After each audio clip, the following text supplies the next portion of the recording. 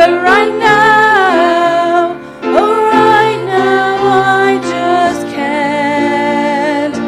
It's easy to sing when there's nothing to bring me down. But what will I say when I'm held to the flame like I am right now? I know you're able and I know you can save through the fire with your mighty hand. But even if you don't, my hope is you alone. They say it only takes a little faith to move a mountain. Well, good thing a little faith is all I have right now. But God, when you choose to leave mountains unmovable, oh, give me the strength to be able to sing. It is well with my soul. I know you're able and I know you can save through the fire with your mighty hand. But even if you don't, my hope is you alone. I know the sorrow and I know the hurt would all go away if you just say the word. But even if you don't, my hope is you alone. You've been faithful, you've been good all of my days. Jesus, I'll sing to you, come what may, 'cause I know you're able, I know you can. I know you're able and I know you can save through the fire with your mighty hand. But even if you don't, my hope is you alone. I know the sorrow, I know the hurt would all go away if you just say the word. But even if you don't, my hope is you alone.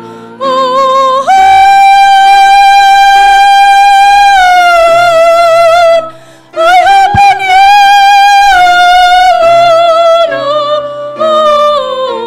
alone. It is well with my soul. It is well. It is well. I know you're able. I know you can save through the fire with your mighty hand. But even if you don't, my hope is you alone. I know the sorrow, I know the hurt would all go away if you just say the word. But even if you don't, my hope is you alone.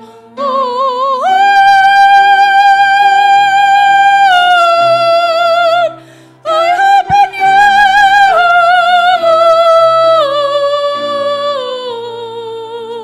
alone. It is well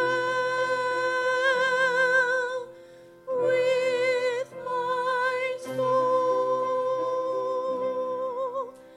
It is well. It is well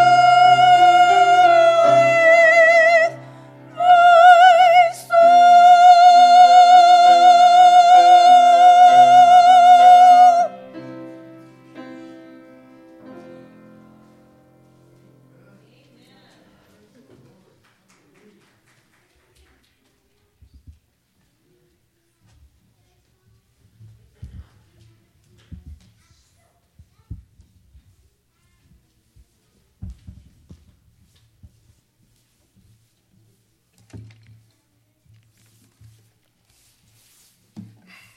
I know the sorrow, I know your hurt will all go away if you just say the word. But even if you don't, my hope is you alone. Amen?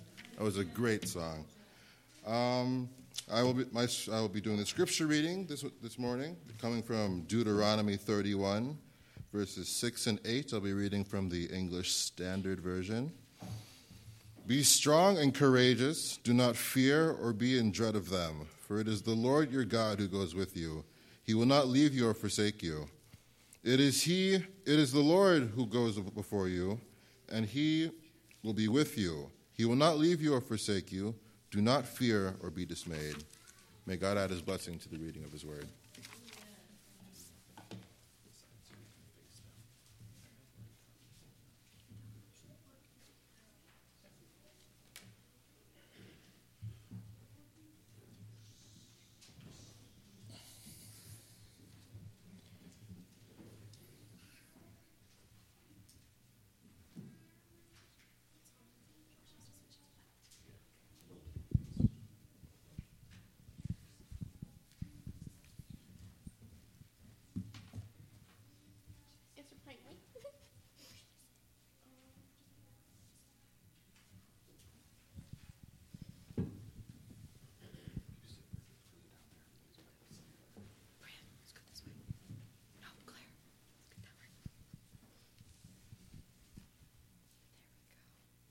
That should be good.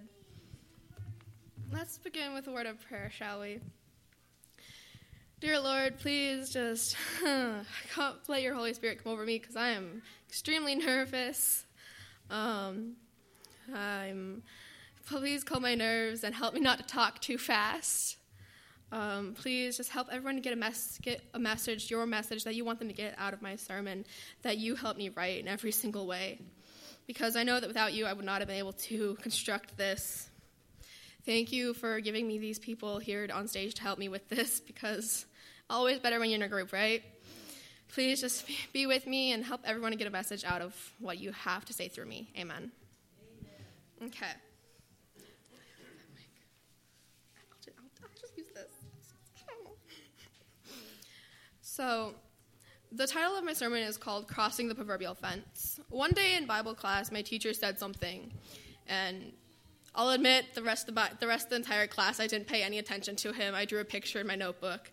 But the one thing that he said at the beginning of class really stuck out to me and had me start thinking. And I was like, that'd be really interesting to elaborate on.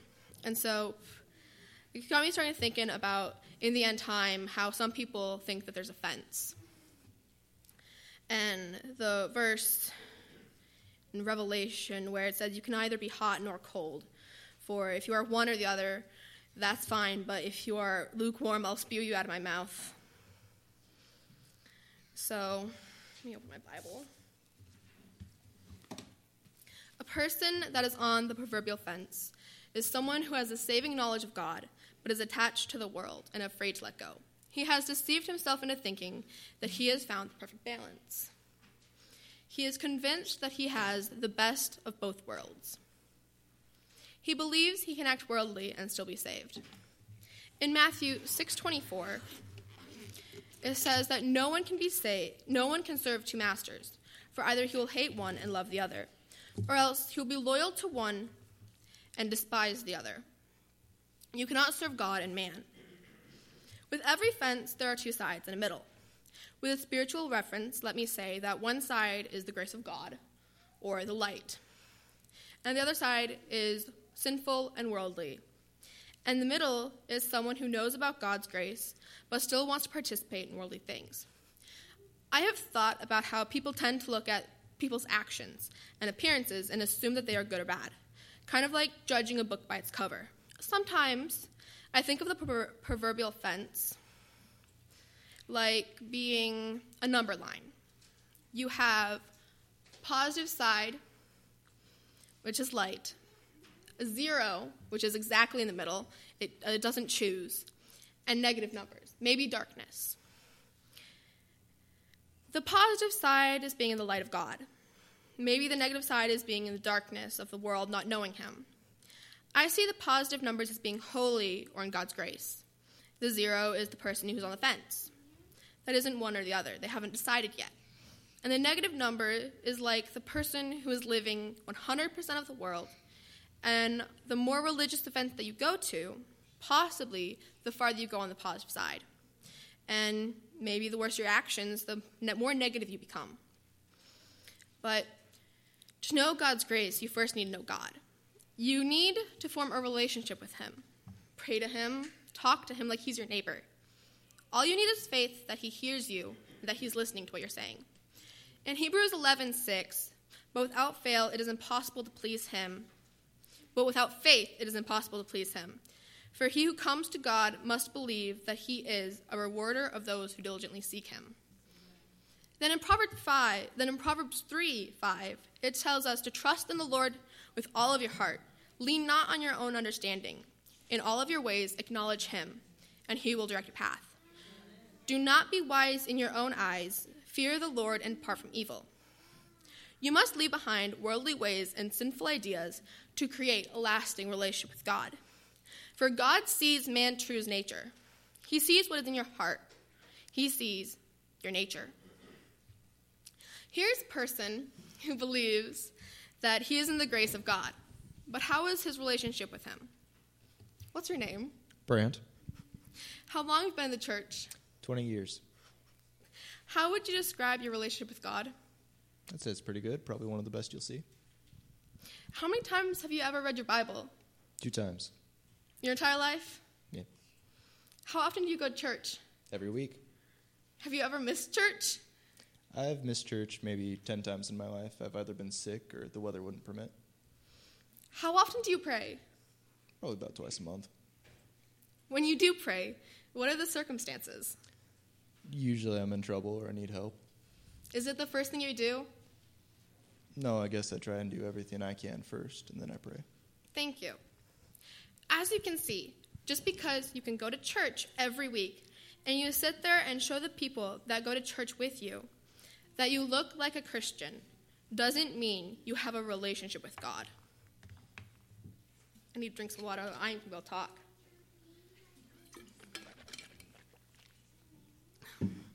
I'm not dehydrated, I swear. I drink a lot of water. You can be a Christian who has gone to church for your entire life, but not even know who God really is. You don't know his power or his saving grace. Just because you look like a sheep and you talk like a sheep, it doesn't mean you are a sheep. To be one of God's sheep, you need to let him become your shepherd. You need to give him all of your insecurities and all of your faults. If my people who are called by my name will humble themselves and pray and seek my face and turn from their wicked ways, then I will hear from heaven and will forgive their sins and heal their land. 2 Chronicles. You need to be actively seeking God to have a relationship with him. For all have sinned and fallen short of the glory of God. Romans 3:23. It is not what you can do, but what God can do through you. You need to let God work in you and through you. Don't think that you are good just because you look like you are on the outside. Because if you only act good so others believe you are good, are you really good? Because God doesn't look at what people sees. He looks at your heart.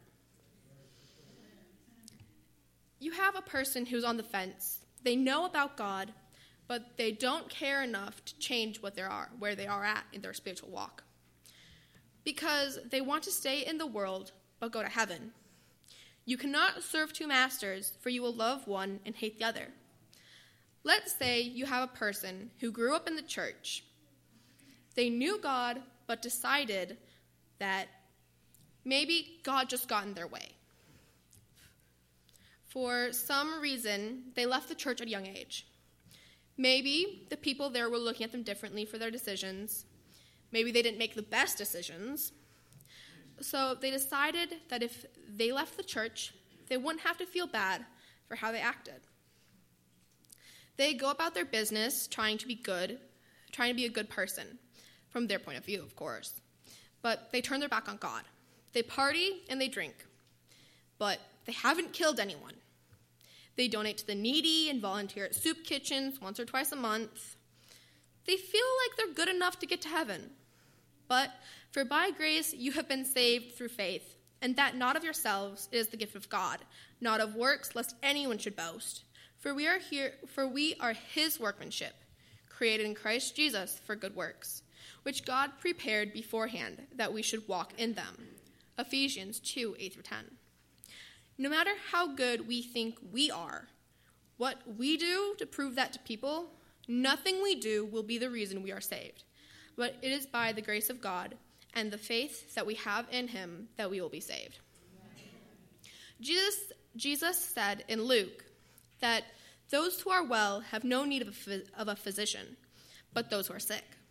I have not come to call the righteous, but the sinners to repentance. Because of this, the person who grew up knowing about God, but no longer believes that they need to have a relationship with him to be saved, they can save themselves by how they act and the good deeds that they do. They just believe that the good will outweigh the bad in the end. Let's ask some questions to a person who went to church as a child, but then got older, and you could say, grew out of church. What's your name? Claire. How long were you in the church? Until around the time I was 15. Why did you leave? None of my friends went, and some people at my school made fun of the fact that I still went to church. Did you pray about leaving before you left? No, I thought spending my time at church was such a waste of time, and, those type of functions, I just didn't care for it. Why did you decide to leave? One day I was invited to go somewhere with my friends on Saturday, and I realized that I had so much fun there than I did in church. So, did you completely stop going after that? Well, I would go for, Christmas because, I really liked the music. Did you enjoy going when you were younger? Yeah, but I felt like I just outgrew it. How would you describe your relationship with God is? I've known about God my entire life. He was just like this person I had to try and please, and anything I did wasn't going to be good enough. My relationship definitely isn't anything to be proud about. Thank you. She thinks she has the perfect balance, but there isn't a perfect balance. Because if you've not chosen a side, you've already not chosen God's side. You cannot work your way into heaven because it's by God's grace that you will leave the fence and go into his presence. There are 3 sides to every fence. I did say that. We've taken a look at 2 of them, the light and the middle. But what about the third? Darkness, being of the world. They believe that God is a vengeful being, someone who punishes and kills people for fun. They believe that if they are going to be killed, whether they're good or bad, there's no reason for them to try and be good. Let us say that this third person is living 100% of the world. They enjoy taking part in every aspect of the world. The only power that they believe in is the justice system. And if you get caught, then it's up to humans to decide your fate. This person could have done drugs, maybe killed people. Maybe they steal cars, or they borrow but never give anything back. Maybe they sell drugs. Maybe they have the cops in their pocket. Maybe they are a powerful influence in the people around them. But they're living and doing everything they want to. They are never going to have a regret because, according to them, they are living the way they want to, and there's no reason they should change. Let's ask some questions to this person who lives how they want to and have no regard for others. What's your name? Sylvia. In your opinion, who is God? He's the being that killed everyone except for one family. Favorism. Have you ever gone to church? Once when I was 17, but no one paid attention to me. I was the kid with the torn up clothes. Do you have any family? Not anymore. Why do you do what you're doing? Because my parents were killed and no one did anything. No one cared about me, so I decided that no one cared about me, so why should I care about anyone other than myself? Do you ever feel bad for your actions? No, why should I? Why do you get up every morning? I just do. Where do you see yourself in 5 years? Honestly, probably arrested. Would your family be proud of the person you become? Probably not. They raised me to be better. Did your parents believe in God? Yeah, but if there was a God that actually cared about me, then why did he let them die? Thank you. As you can see, she has the wrong image of God. She believes that God is the one who took her family away. But John 10:10, the thief does not come except to steal and to kill and to destroy. I have come that they may have life and that they may have it more abundantly.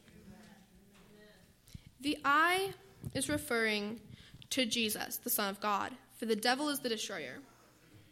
Have you ever seen the people around you change? Because people change every single day. Small changes happen over long periods of time.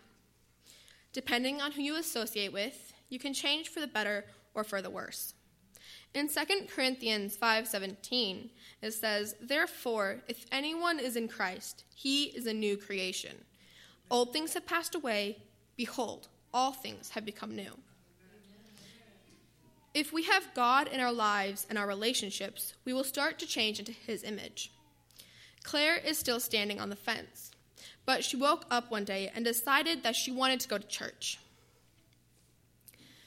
She goes and remembers how she used to enjoy it.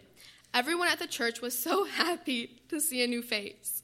No one judged her for her appearance. She even got invited to the Bible study that they have once a week. She kept going back to church and decided that she wants to get baptized. She's constantly working on her relationship with God. She loves learning more about him, and she learns that God will always love her. She has a real relationship with God that is greater than the size of a mustard seed. One day, Sylvia, still living in the world, walked by and saw someone she used to party with, Claire. They started talking, and Claire invited her old friend to go to church with her. Week after week of being told no, Claire didn't give up. She kept praying and asking God to impress upon her friend's heart so that she would go to church with her at least once. Maybe what she heard that one time she went would change her life forever. After a while, months of being told no, Claire was almost ready to give up when one day Sylvia called her and asked if the offer of going to church was still open. Claire was so happy that her friend was going to go to church with her that she thanked God for opening her friend's heart.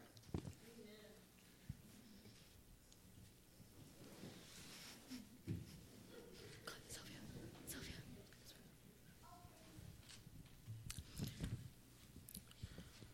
After Sylvia and Claire went to church, Sylvia wanted to go back, so they did. Now they were both going to the Bible studies. They were volunteering to help in the service. But most importantly, it's not what you do, but your relationship. They were both working harder than ever to build that relationship that they had with God. One day, Sylvia told Claire that she was invited to this party, this really big party.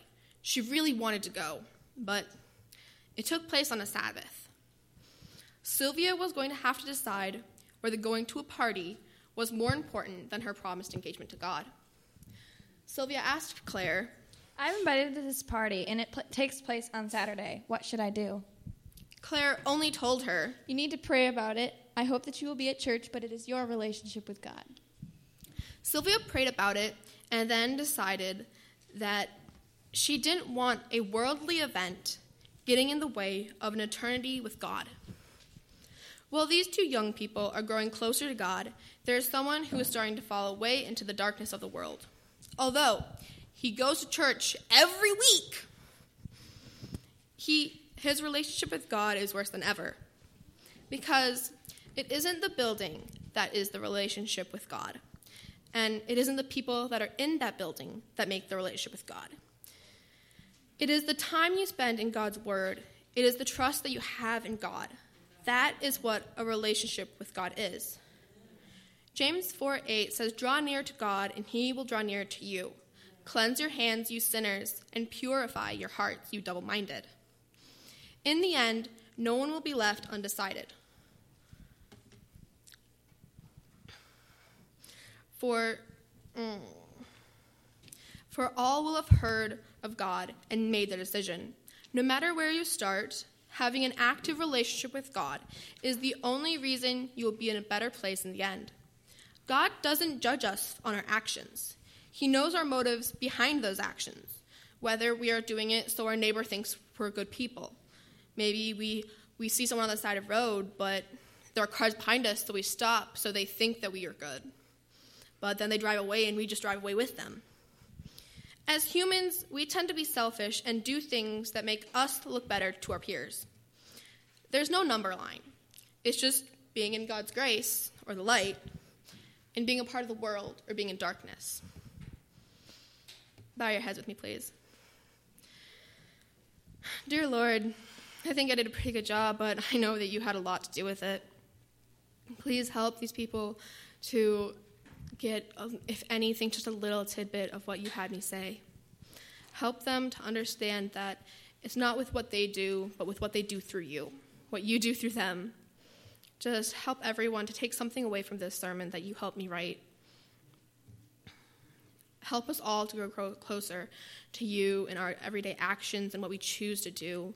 Help us not to do what we think is right because we want to look good, but help us to do what we think is right because we think it is right because of what you did in the Bible and the stories that you shared and the actions that you had. Amen.